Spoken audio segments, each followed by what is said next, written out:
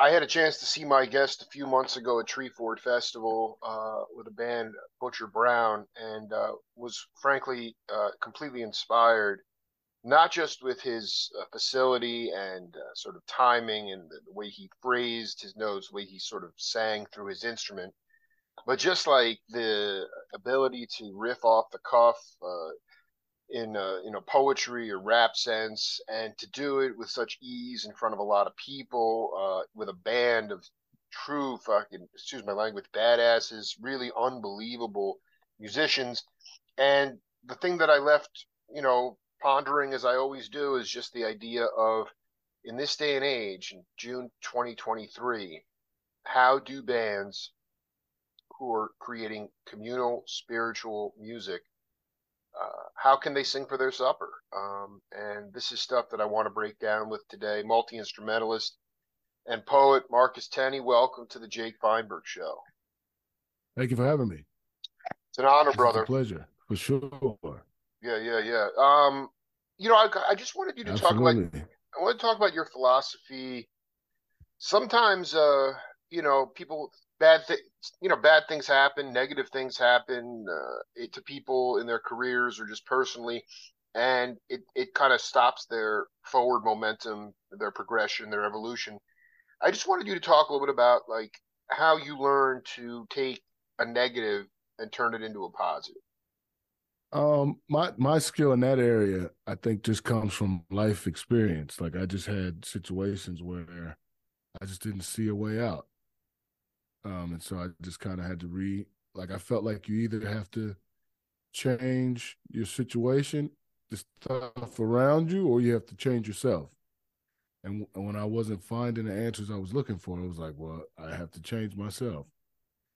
To me, which is in line with improviser principles.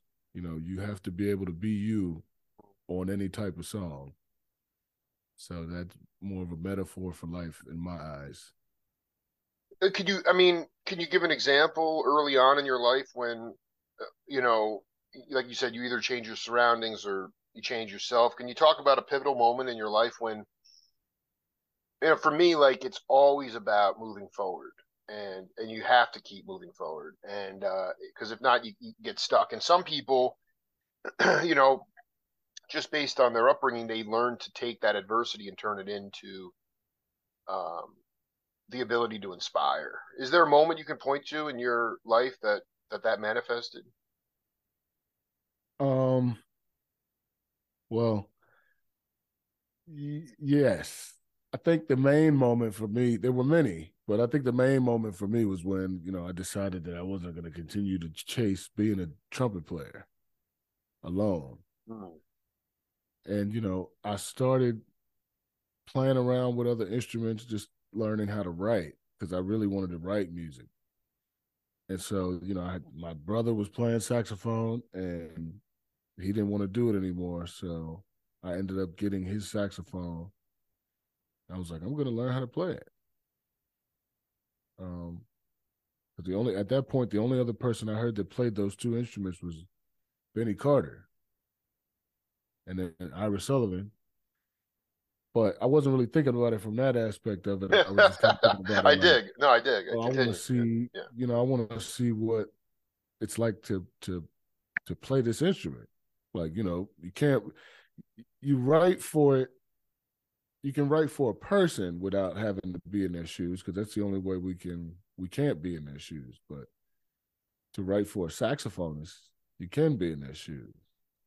You can go sit in the front and hear what the trombones sound like behind your head. You can write for a drummer. You could sit at the drum kit and feel how isolated you can be sometimes. And I feel like knowing those things allows you to connect with musicians deeper. They know that you know what they're doing. And so that's kind of the driving force for what I wanted to do when I decided to not chase trumpet anymore. It was like, how do you connect with people? Because that seems to be the thing you're missing. Instead of practicing trumpet all day being alone, you got to learn how to connect with people to be in this industry. Wow. And so I So, think that is was it the fair to say that were you playing live with the trumpet? I mean, how far had you? you said you were chasing. I mean, my favorite cats. I mean, Blue Mitchell, Woody Shaw, Freddie Hubbard. I mean, those cats. I get healed every time those cats are playing. And when they would play live, I mean, everything was, throw the charts away. You had no idea where they were going. As many bars as you wanted. It was always a great story. When you decided to pivot to the saxophone, did you already have a? Were you already on the bandstand with the trumpet? I was, yeah. I had been playing around Virginia and going on tours all over the world on trumpet. Not really all over the world at that point, more all over the country. Um, but there was, my trumpet journey has always been musical based. I have always been interested in the music that these gentlemen were coming up with. And I was kind of removed from the process enough to not understand that, like, the reason why they sound like that is because they're on the road playing. And Right. there's a commercial stress on those skills. That's what gets them to the level that makes them noteworthy. And so, not to say that the art is not pure. It is pure, but skills in general have to be put under a level of stress in order to be actualized. Just like a precious stone. And so I think that that's what the thing about the jazz industry in general that I didn't understand at that time. And I was playing more with rock bands and I was playing with country bands and I was experimenting with singing and I was kind of gaining the skills to be a producer back then, but I didn't really understand how all that worked yet. So my mind was always kind of twisted up from the beginning. That's all right, dude. We're all. I mean, come on, man. I'm just. I'm always just. I just consider myself a blind monk stumbling into grace.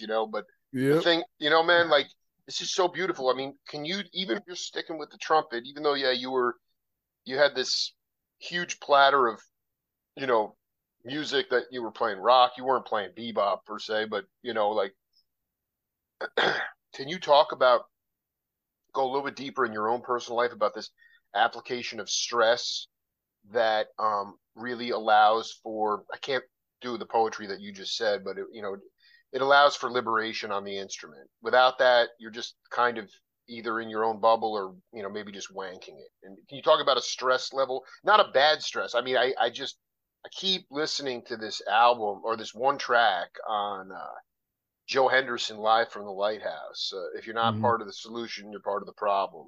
Right. And it's like, I mean, dude, the I it's I mean, Woody's solo, Shaw's solo is incredible. Joe is just out of his mind, and it's just what it is.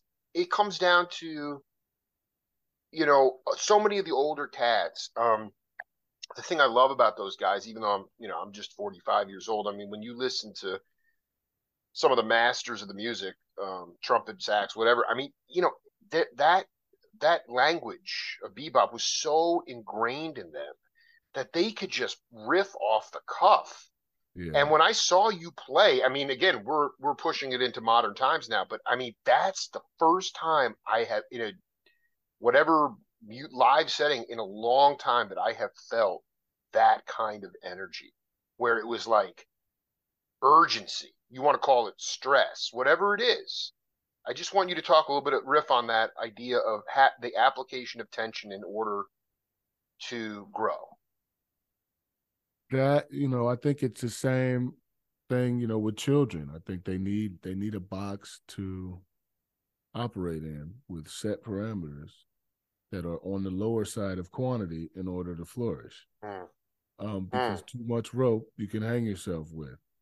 That's a real thing. And I think, if everyone thinks, I think about my skills in relation to playing my C major scale on the trumpet. That's the first thing I learned how to play.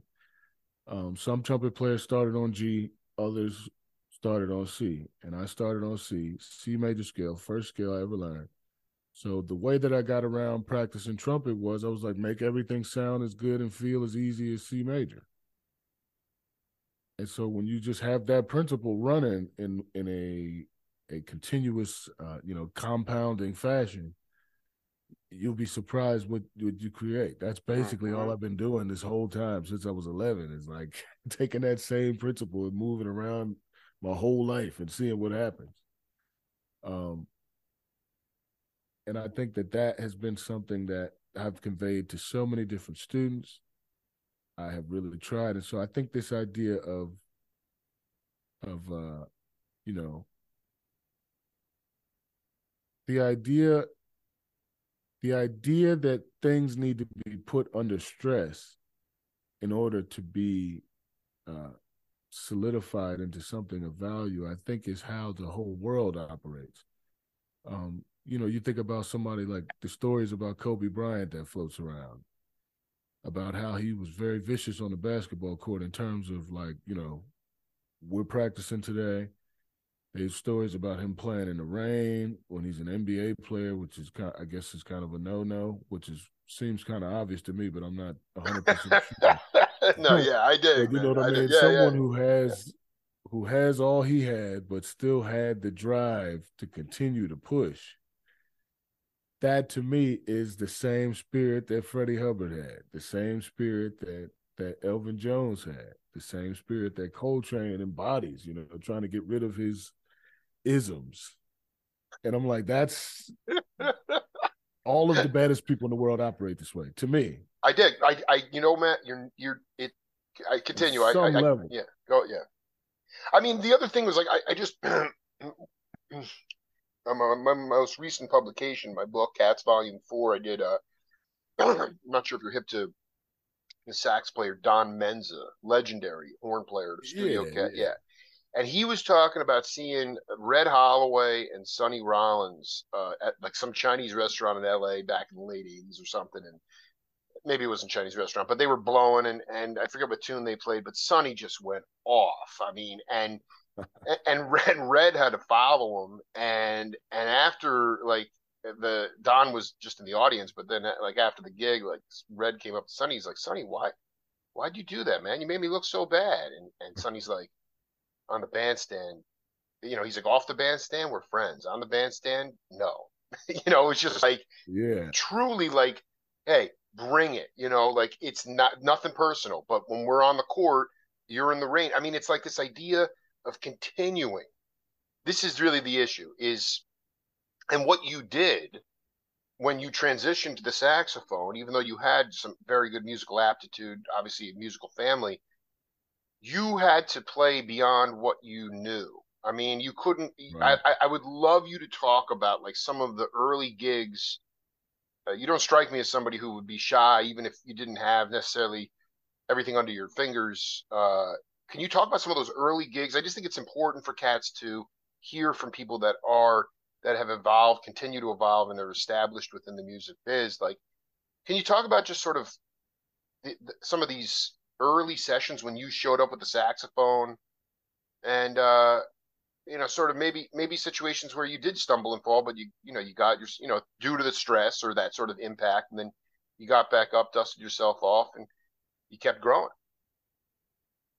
Right. Yeah. Those first few sessions that I did and like shows, I was fortunate enough to come up playing saxophone around Richmond, and so like there's a lot of opportunity here to try things with musicians musicians in parts of a show that will generally cost a lot of money.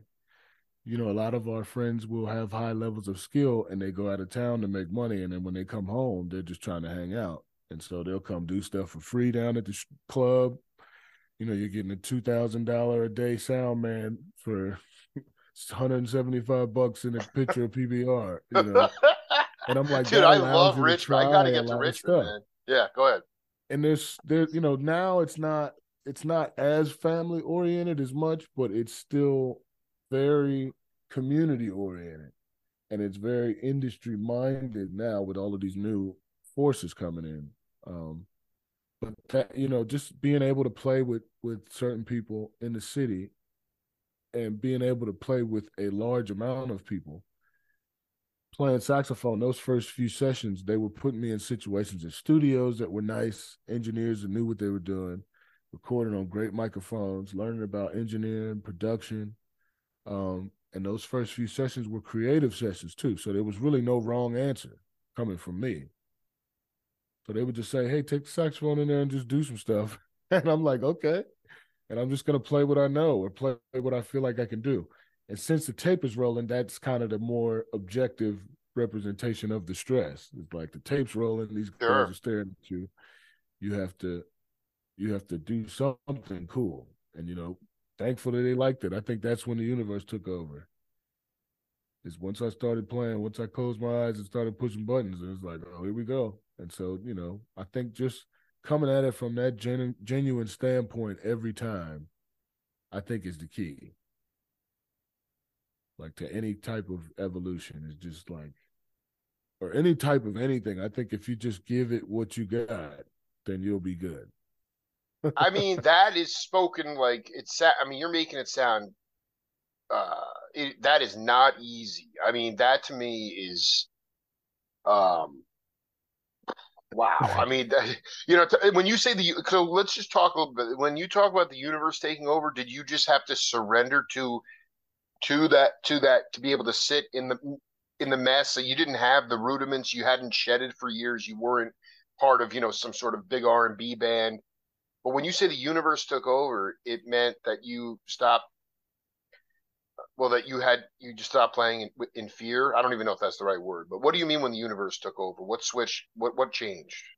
I think what I mean by that is like the forces that like whatever's gonna happen is gonna happen at that point. Once I'm standing on stage and I present myself as having prepared music that is valuable enough for all of these people to pay for, I think that that's the point where, okay, all of your prep, let's see what it adds up to. And I dig once you're that. standing on that stage, that's when it's getting added up. And if it wasn't enough, you're gonna know it immediately. And there's no hiding. And so I'm like, that's why I'm always quick to practice. I'm always quick to talk music, think music, listen to music, because I can't guarantee that I'm going to be able to touch my horn every day. But I think that if I soak myself in music some way, somehow that works for whatever situation I'm in, I'll be more likely to present something of value in that space. And so, like, when I say the universe took over, it's like when I get added up on stage in front of all those people, 17,000 people at the Hollywood Bowl, if I would have forgot the lyrics or I would have messed up a horn line like crazy to the point where it would have threw the band off, there's so many eyes that would have judged me. And That's right. that it's just right there. It's right there. And I'm like, okay, well, I got to make sure that I have it to a level that's valuable to the situation before I get there. And I think that's just to me, that's been the whole thing. I You just like that value. I mean, it's talking to Marcus Tenney here on the Jake Feinberg show. I mean, you say this is really important because I've been kind of on a binge with interviewing some younger cats lately, and it's funny. I mean, we're kind of just from the same generation, but a lot of the millennial cats that like this, some of them are just not even just. You can tell they have a lot of soul. They're just like burning, and they are Yeah. incredible tacticians. And yet, the one thing that kind of breaks my heart is that what you talked about in Richmond at one time, that family atmosphere, which you said is now still strong communally, but less family oriented. Um, I asked to a man, I said, "Do you have an elder?" And these are guys that are not necessarily road dogging, but they're playing tons of gigs locally in Phoenix and stuff. Do you have any elders that you can rely on for not just musical wisdom, just life wisdom, guys that have been around longer? None, none. And it's like that family tree of music has really broken down. Part of it might have to do with some of these forces at work that are coming into play. I mean, I just, to me, Lenny White, who's actually coming to Tucson on Saturday with Buster Williams, and I cannot wait to just get my face melted off in the front row. He told me when he was with Art Blakey, or even just in general, when he was in San Francisco, Art Blakey would come in for 2 weeks, at the jazz workshop or whatever. And, one cat, Jake Feinberg, would show up. have a great night. Then he'd bring back two or three friends the next night. By the time the 2 week engagement was over, there was a whole community there. That Right. I'm not trying to be Pollyannish, but what I'm trying to get at is your musical forefathers. Who were some of the elders that, or even today, some of the cats that you rely on just when you feel like you're kind of in a rut or you need to hear the truth. Who are some of the elders that have had an impact on you to this day? Um, Christian Scott was big impact on me personally. Just kind of more direct impact because he was kind of bringing attention to the fact that like, uh, you have a lot of music, but you need to expand it into a identity Hmm. because people can identify music everywhere, but they can't really pick you out of the bunch. And I'm like, looking at what he represents and what he stands for and what he presents to the world, I'm like, that makes a lot of sense to me. Um, Folks like Rashawn Ross, he to me that dude is dedication to the trumpet. Like it's like you want to come out here and you want to do this in front of all these people, you got to be able to manipulate this trumpet. And like you really got to be able to do it. Don't Yeah, give right. them something that's not real. And you hear him play all these notes for all these years, and I'm like, yeah, I remember walking down the street at VCU listening to Rashawn Ross playing trumpet solos. Nicholas Payton, you know that Yeah. he is a example of you don't have to walk and you can walk and chew gum at the same time. You don't have to for just the be a trumpet player. for the non musician, explain what that means. That means that a lot of times you bring value in lots of different ways, and you have the capability to bring value in lots of different ways. But I think it's up to you to explore what those ways are, and see if they're ways that feel comfortable for you, that make you happy. Um, and I think that shines through in those types of musicians because they have gotten their skills to a level that is extremely high, but it's still a part of just who they are.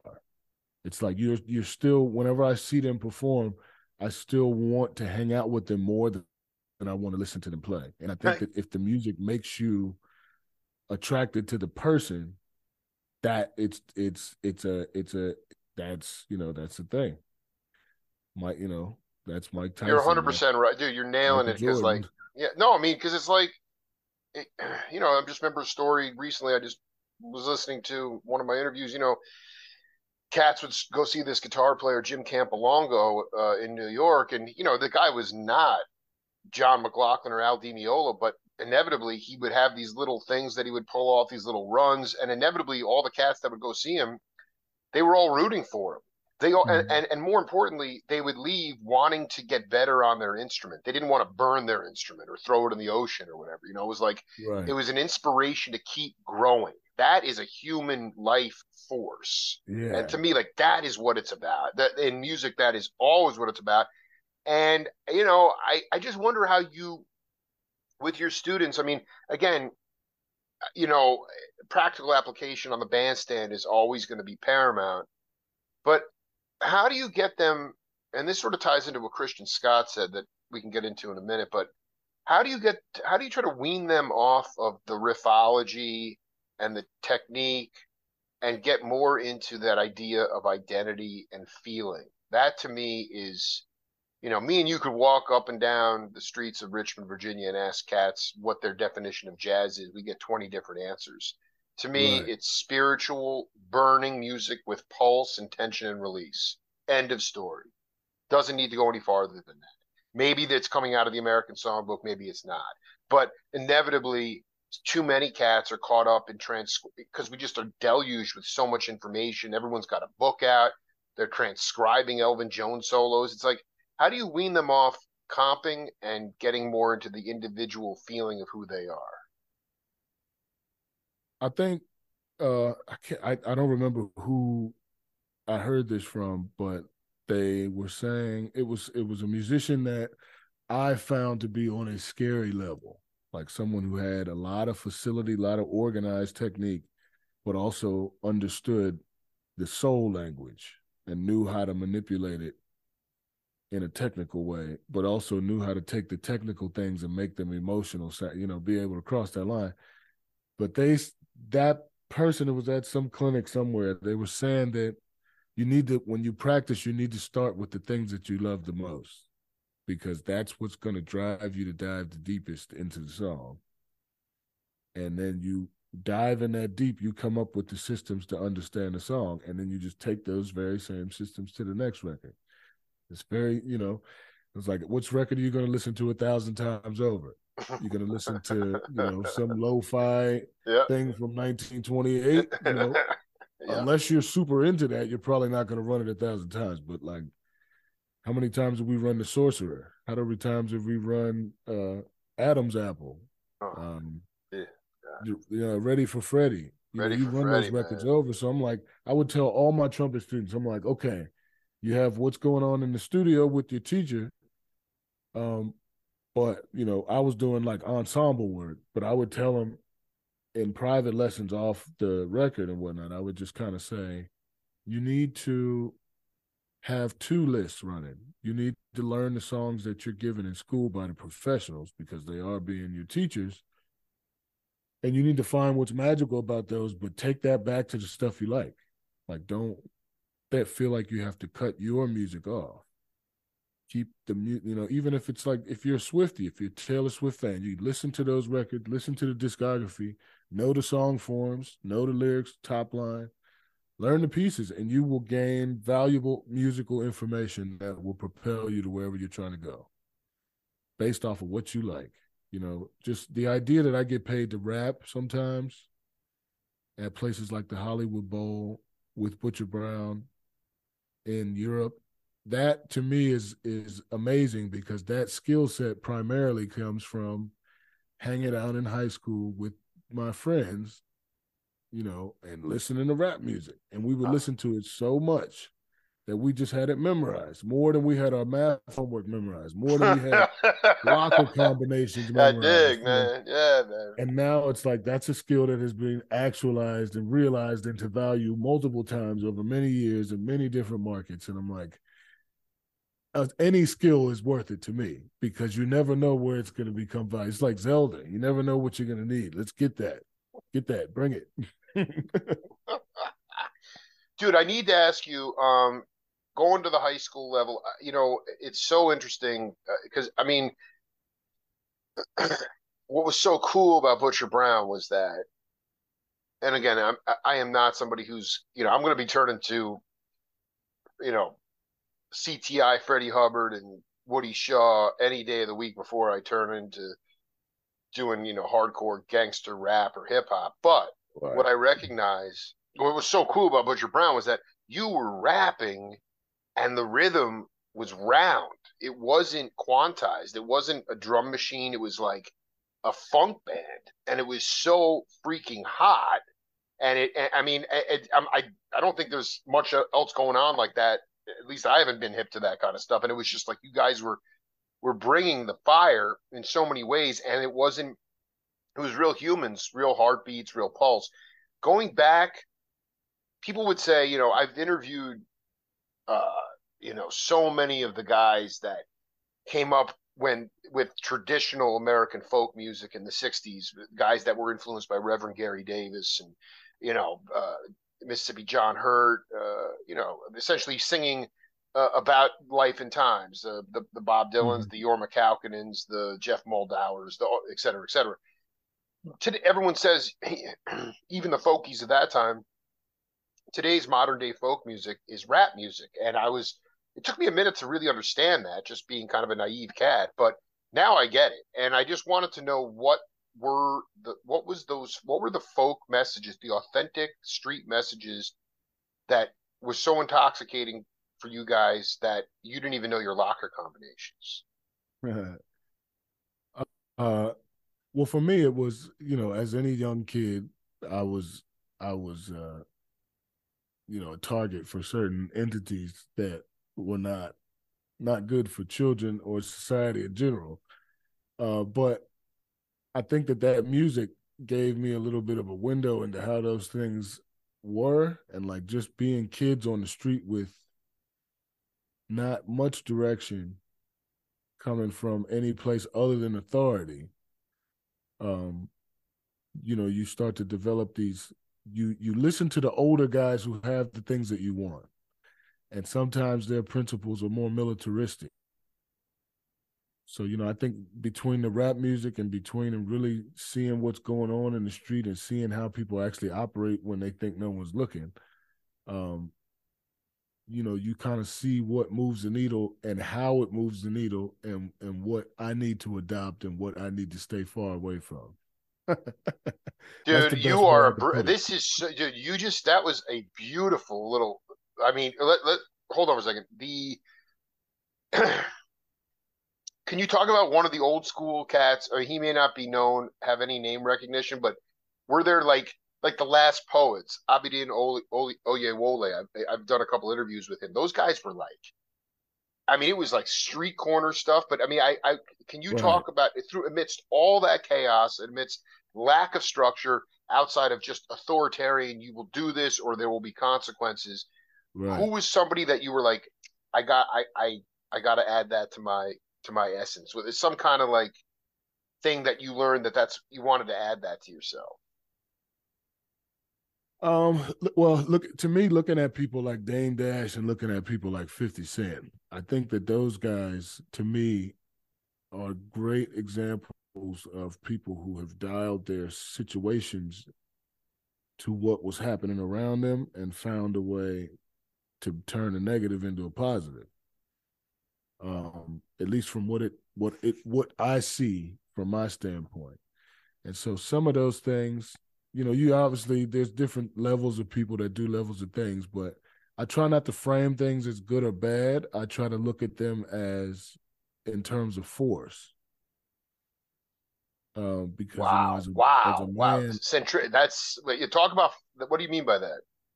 like for as it relates to music, if I'm on the bandstand and someone doesn't know a song or someone messes up a melody, I'm not gonna look at them with some kind of you know malignant feeling, or like a way to try to shame them. I'm just gonna look and see if you're good. You know what I mean? Because I've Uh, seen people fall out, playing trumpet, and I'm just gonna look over to make sure you're good. All that air moving can kind of move your bloodstreams in strange ways, and you might fall and hit the floor. Maybe that's why he missed a note. I'm gonna look and see. But that's right, man. you know, there's a lot of just things that I think that I just don't. I want to convey positivity and bring value, because to me those are the moves that uplift the situation.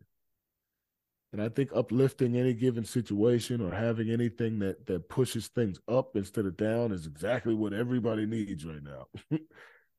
I couldn't agree with you more, brother. I mean, it's so beautiful to hear you to talk to you, man. Like going back to Christian Scott for a minute. When he sort of was like, "Hey, man, you got so much content, but how are you going to cut above the morass of everybody else that's doing this kind of, doing their thing? How are you going to make it unique?" Um, you know, did was that an intellectual exercise for you, or was that something that you kind of?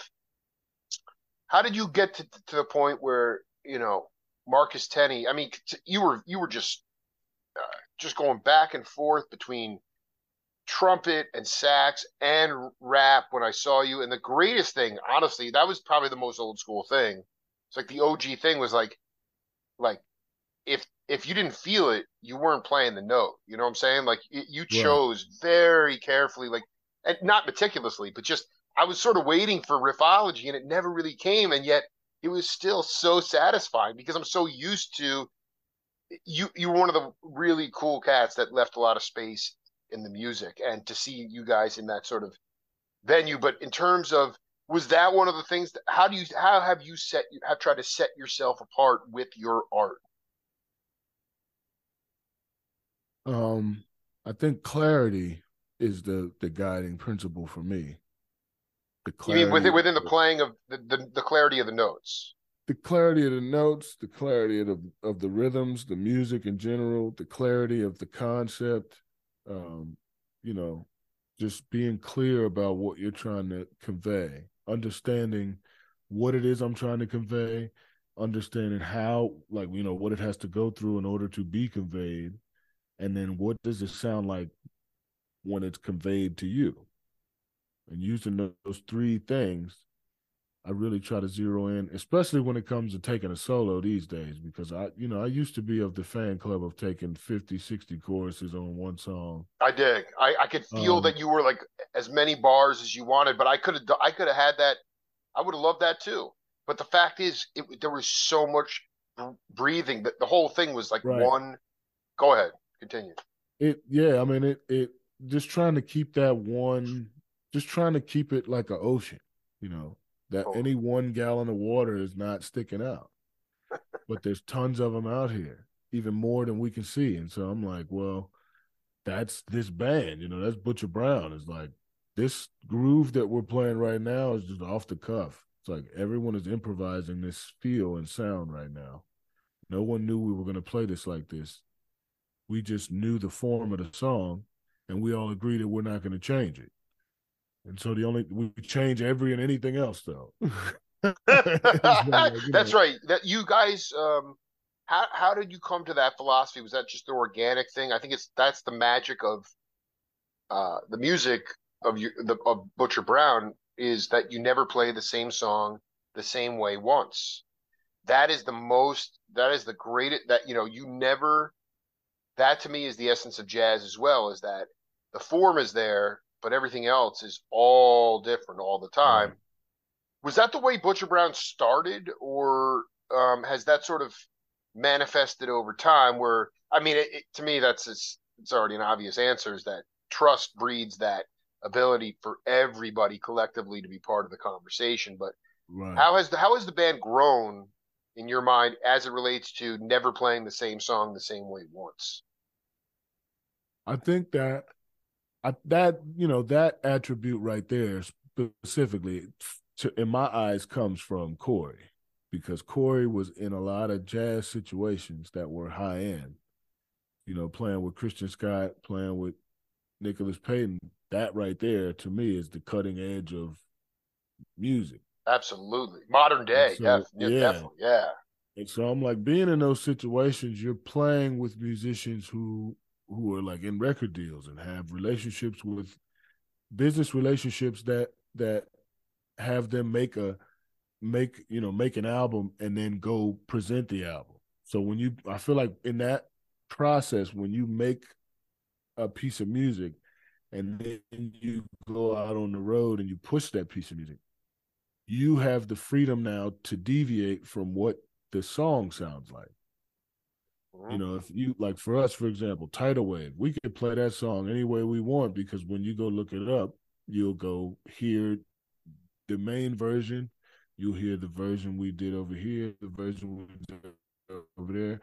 So I think previously a lot of musicians would go tour the record, go play an arrangement, and they were trying to get the arrangement nice and tight and then hit the studio. When you do that, you lock yourself into an arrangement, which to me has different benefits.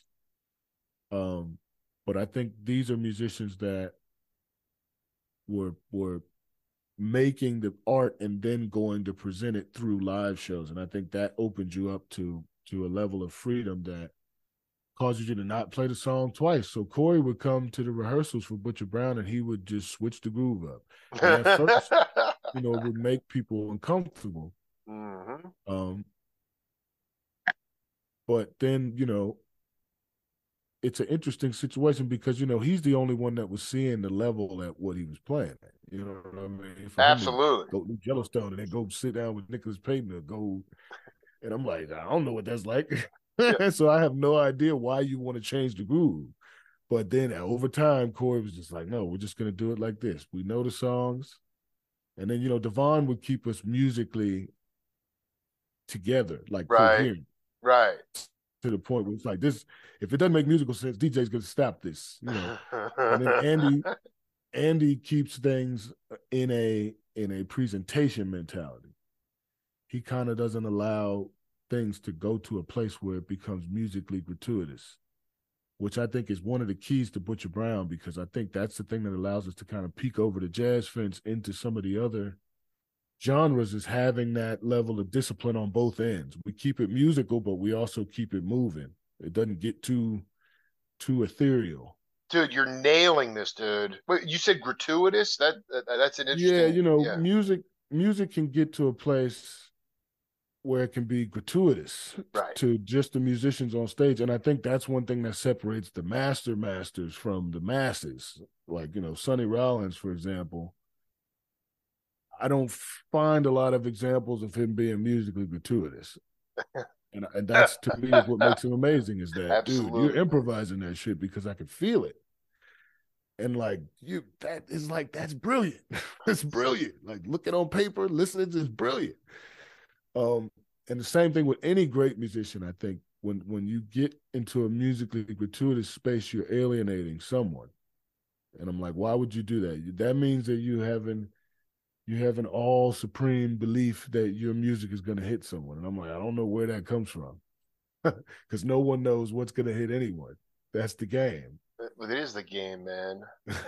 This is so classic. Yo, so do you think uh cats like I've always been talking to cats about this lately where I remember interviewing Mark Egan who was the bass player for a period of time with Pat Metheny and so many of these cats when there was like a vibrant, and again let me be clear, Butcher Brown, man, doing a prolific fall tour or summer tour, going to Pickathon, Yeah. a lot of interesting festivals that are just like perfect spots for you at this point where we're at as a society. But when there was like a dynamic touring circuit, Pat Metheny would go out.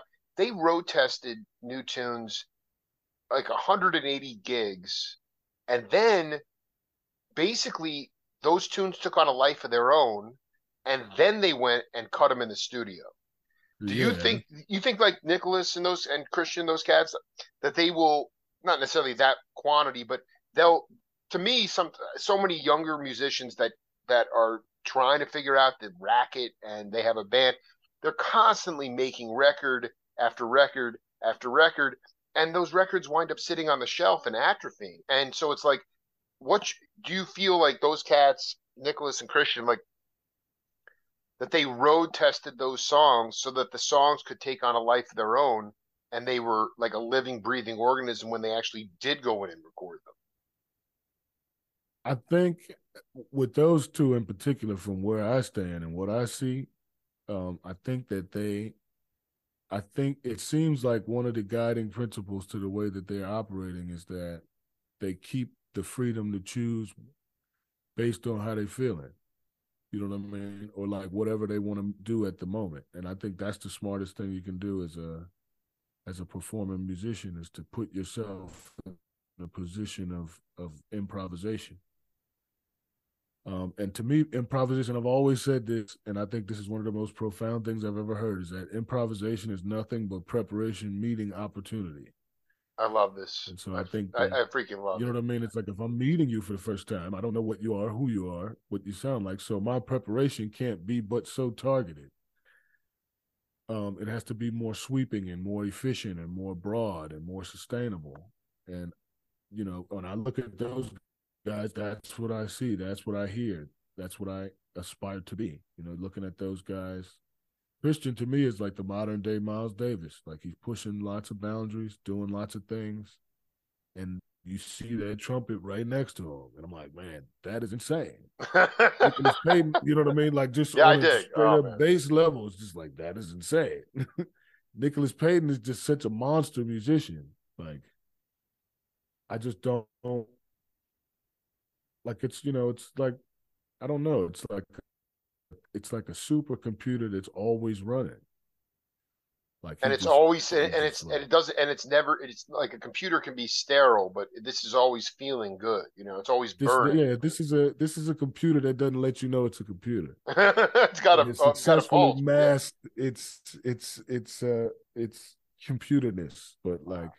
looking at the videos of him playing bass at the Blue Note, looking at just listening to the old albums, listening to Gumbo Nouveau, just like Peyton's Place, just all the transcriptions over the years I've done. And then looking at the musicians that he gets associated with, the ones that he's played with, the records he's put out, the awards. I'm like, man, this dude is nuts. And we see him at the festival. And he comes up, he's like, hey, what's up, y'all?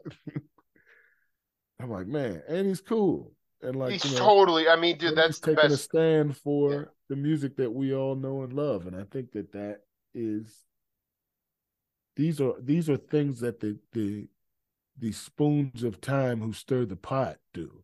You know, Leonardo da Vinci was not all well and loved when he was here, but then after his legacy has kind of spread around, and it's like you start to see how deep some of his oceans in his mind went. Yeah, I mean, dude, It's like, so wow. many of the cats, man. Like, their genius was recognized long after they left the Long planet. after they were gone. Yeah, and Yeah.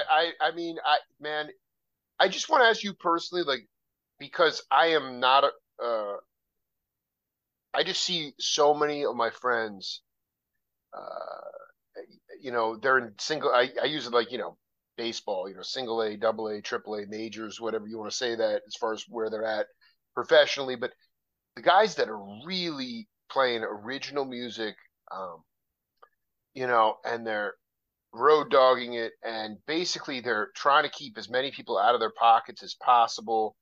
They might have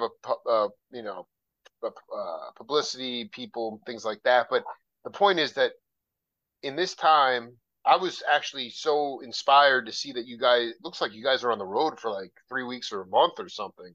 Seems like a Yeah. long time. I mean, in this time, uh, at least for these cats that I follow, they don't make much money on the gig itself. They have to be out on the road for at least 3 weeks or more just to make a little bit of dough on the merch tables. And I just wonder how you guys have created a sustainable model. To me, you're even with COVID, which stunted so much momentum. You guys still, like you said, it's that non-gratuitous attitude. But beyond that, how have you created a sustainable model so that you are actually able to go out and tour for a month?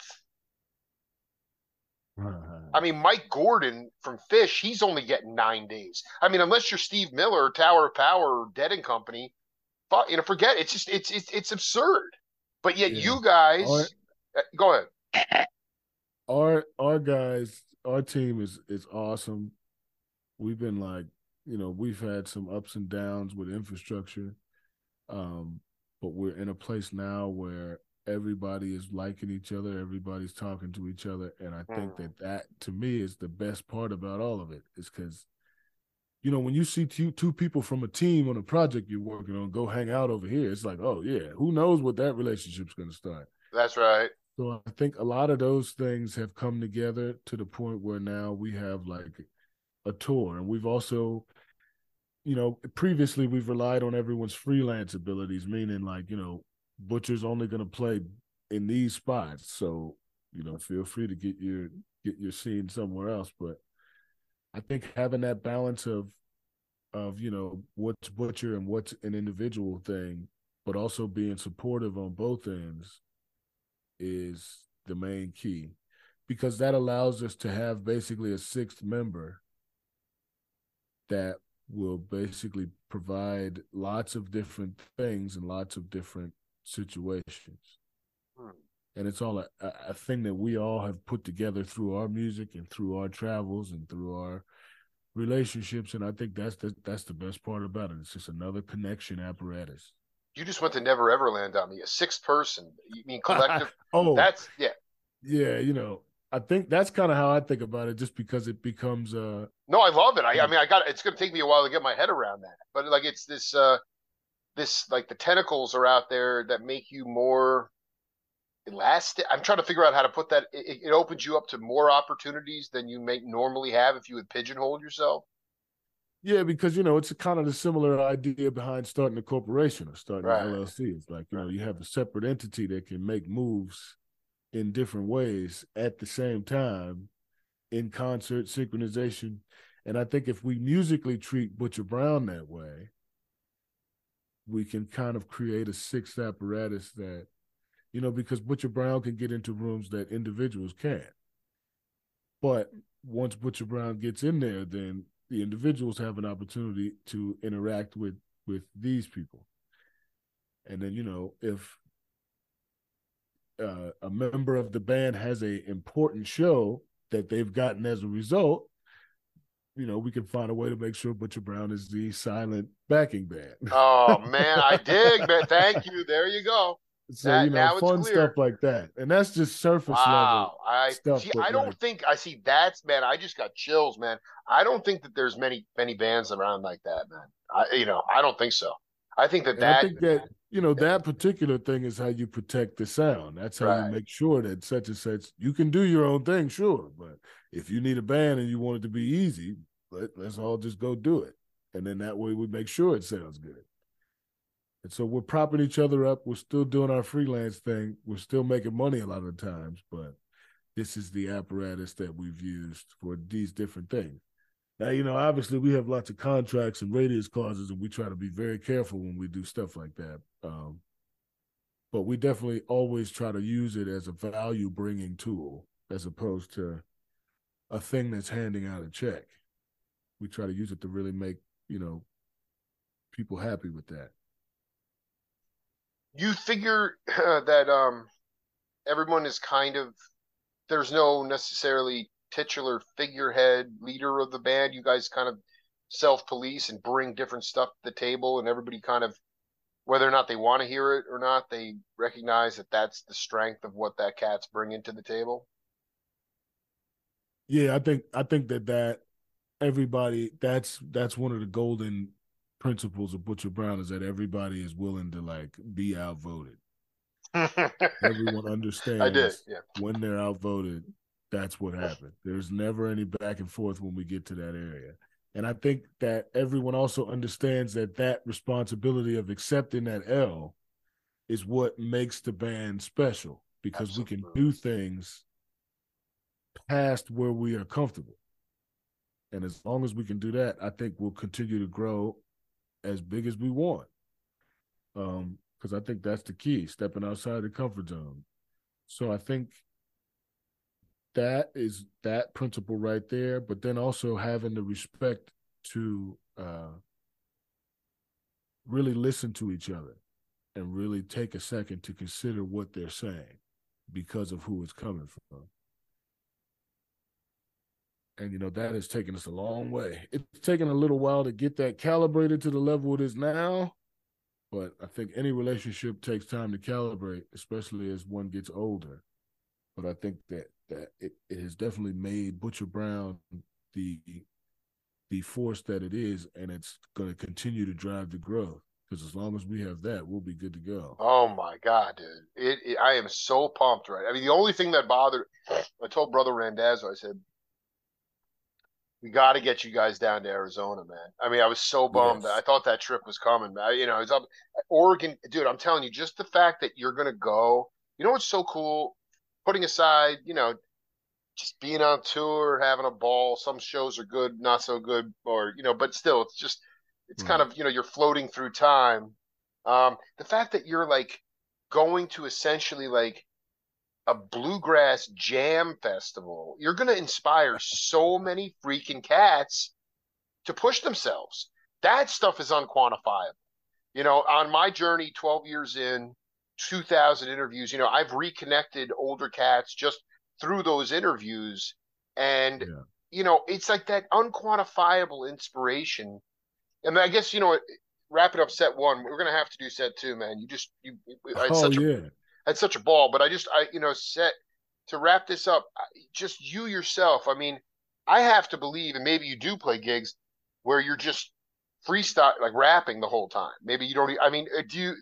How have you learned? I mean, I remember when early on in my career, the cats that helped me find my voice were Richard Davis and Jack DeJohnette and Joe Right. Chambers and all these. I was reaching out to these guys who were playing this black classical music because I started my show because I was sort of like I was just a naive cat at thinking that we were living in this post-racial society after Obama got elected, and then all this insanity broke out, and I was like, well, maybe we really aren't that great, and I have to go back and talk to cats that lived through a different time of covert racism. So Right. but the point is that coming out of that, people are like, oh yeah, he's a jazz journalist. I'm like, I'm not going to get pigeonholed. So I had to go after Taj Yeah. Mahal, bluegrass cats, everything. So basically, it's all music to me. But with Marcus Tenney, how how have you learned to maneuver around the racket and be sort of a chameleon and not get pigeonholed? Oh man, that to me, that's where the network comes in. That's where the conversations come in. The beers at the bar after the show, and also, you know, interacting with musicians as much as possible and listening to what's really coming out and what the vibes are and what the trends are. Staying tapped in. In my mind, I think that the younger generation is what drives these, especially these culture driven, entertainment driven industries, because they're the ones that are driving the spending. So, not to say that these are all tied to money, but I'm just saying No, that you're not. In this day and age, they are. they are. They are. I know a lot of people get upset when I say that, but I just No, I it's you know unfortunate. It's true. Yeah. it just, and I'm like, they're the ones pushing the spending, pushing the growth. They're buying all the merch, and so you have to make things that are what they want if you want to be successful.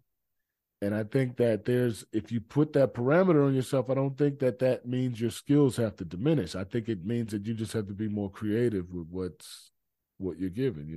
What type of lemonade you're gonna make out of this. And, that to me Dude, is I'm where the loving that because creativity comes yeah, in. man. Because I'm such a guy who was like, I want Marcus to freaking. I don't want. Don't do anything pop or commercial. Just go out. But the problem is nobody's going to be at the merch table after the. You know what I'm saying? Like I get what you're saying, where you have to say, hey, how? Even though I got maybe one hand tied behind my back or a little bit limited, like you know, how could I, basically, how could I turn chicken salad into a gourmet dish? Right? How do you You know, do it? And how I'm do you? like that. That's the challenge. I It's think that beautiful. when I think about every entity in the world, like hospital, bank, anything, cars, all that, these inventions and all this stuff, I'm like, that came from someone saying, "How are you going to do that?" Like somebody was like, "This is how I'm going to do it," and it worked. And like now we use it, and I'm That's like, "Oh." right. So it's only an answer away from that question to me. How am I going to do that? Like, oh well, let's figure it out. Let's dive in and get our hands dirty, and we'll see what we come up with. If we like it, we'll keep it. If we don't, we'll put it to the side, and maybe we'll run into the ingredients to spruce it up later. I don't know, but positivity, I think that brings the most ideas. Marcus Teddy, man, I could hang for 9 hours, dude. This was such a great hang, man. I really am so humbled. The minute I saw you, man, I was gonna say, like, Thank you for I mean, having me, man. you're kind of like you're pretty sweet, lovable cat. I would say that, like, when I saw you, though, I'm like, in his own way, like all the great leaders, you would say that there's this element of fear. And you're not that you're the leader of Butcher Brown, but just like, whether it was Miles or, there was just sort of like, even with the professors or teachers, there's always this element of fear. And I looked at you and I'm like, he's an imposing character, but it was so cool to let this time go, interview Fonville, Randazzo, get to the other cats, but just to know how beautiful a cat you are, man. Like, you know, you got it. You guys got it going on, and you're totally resourceful.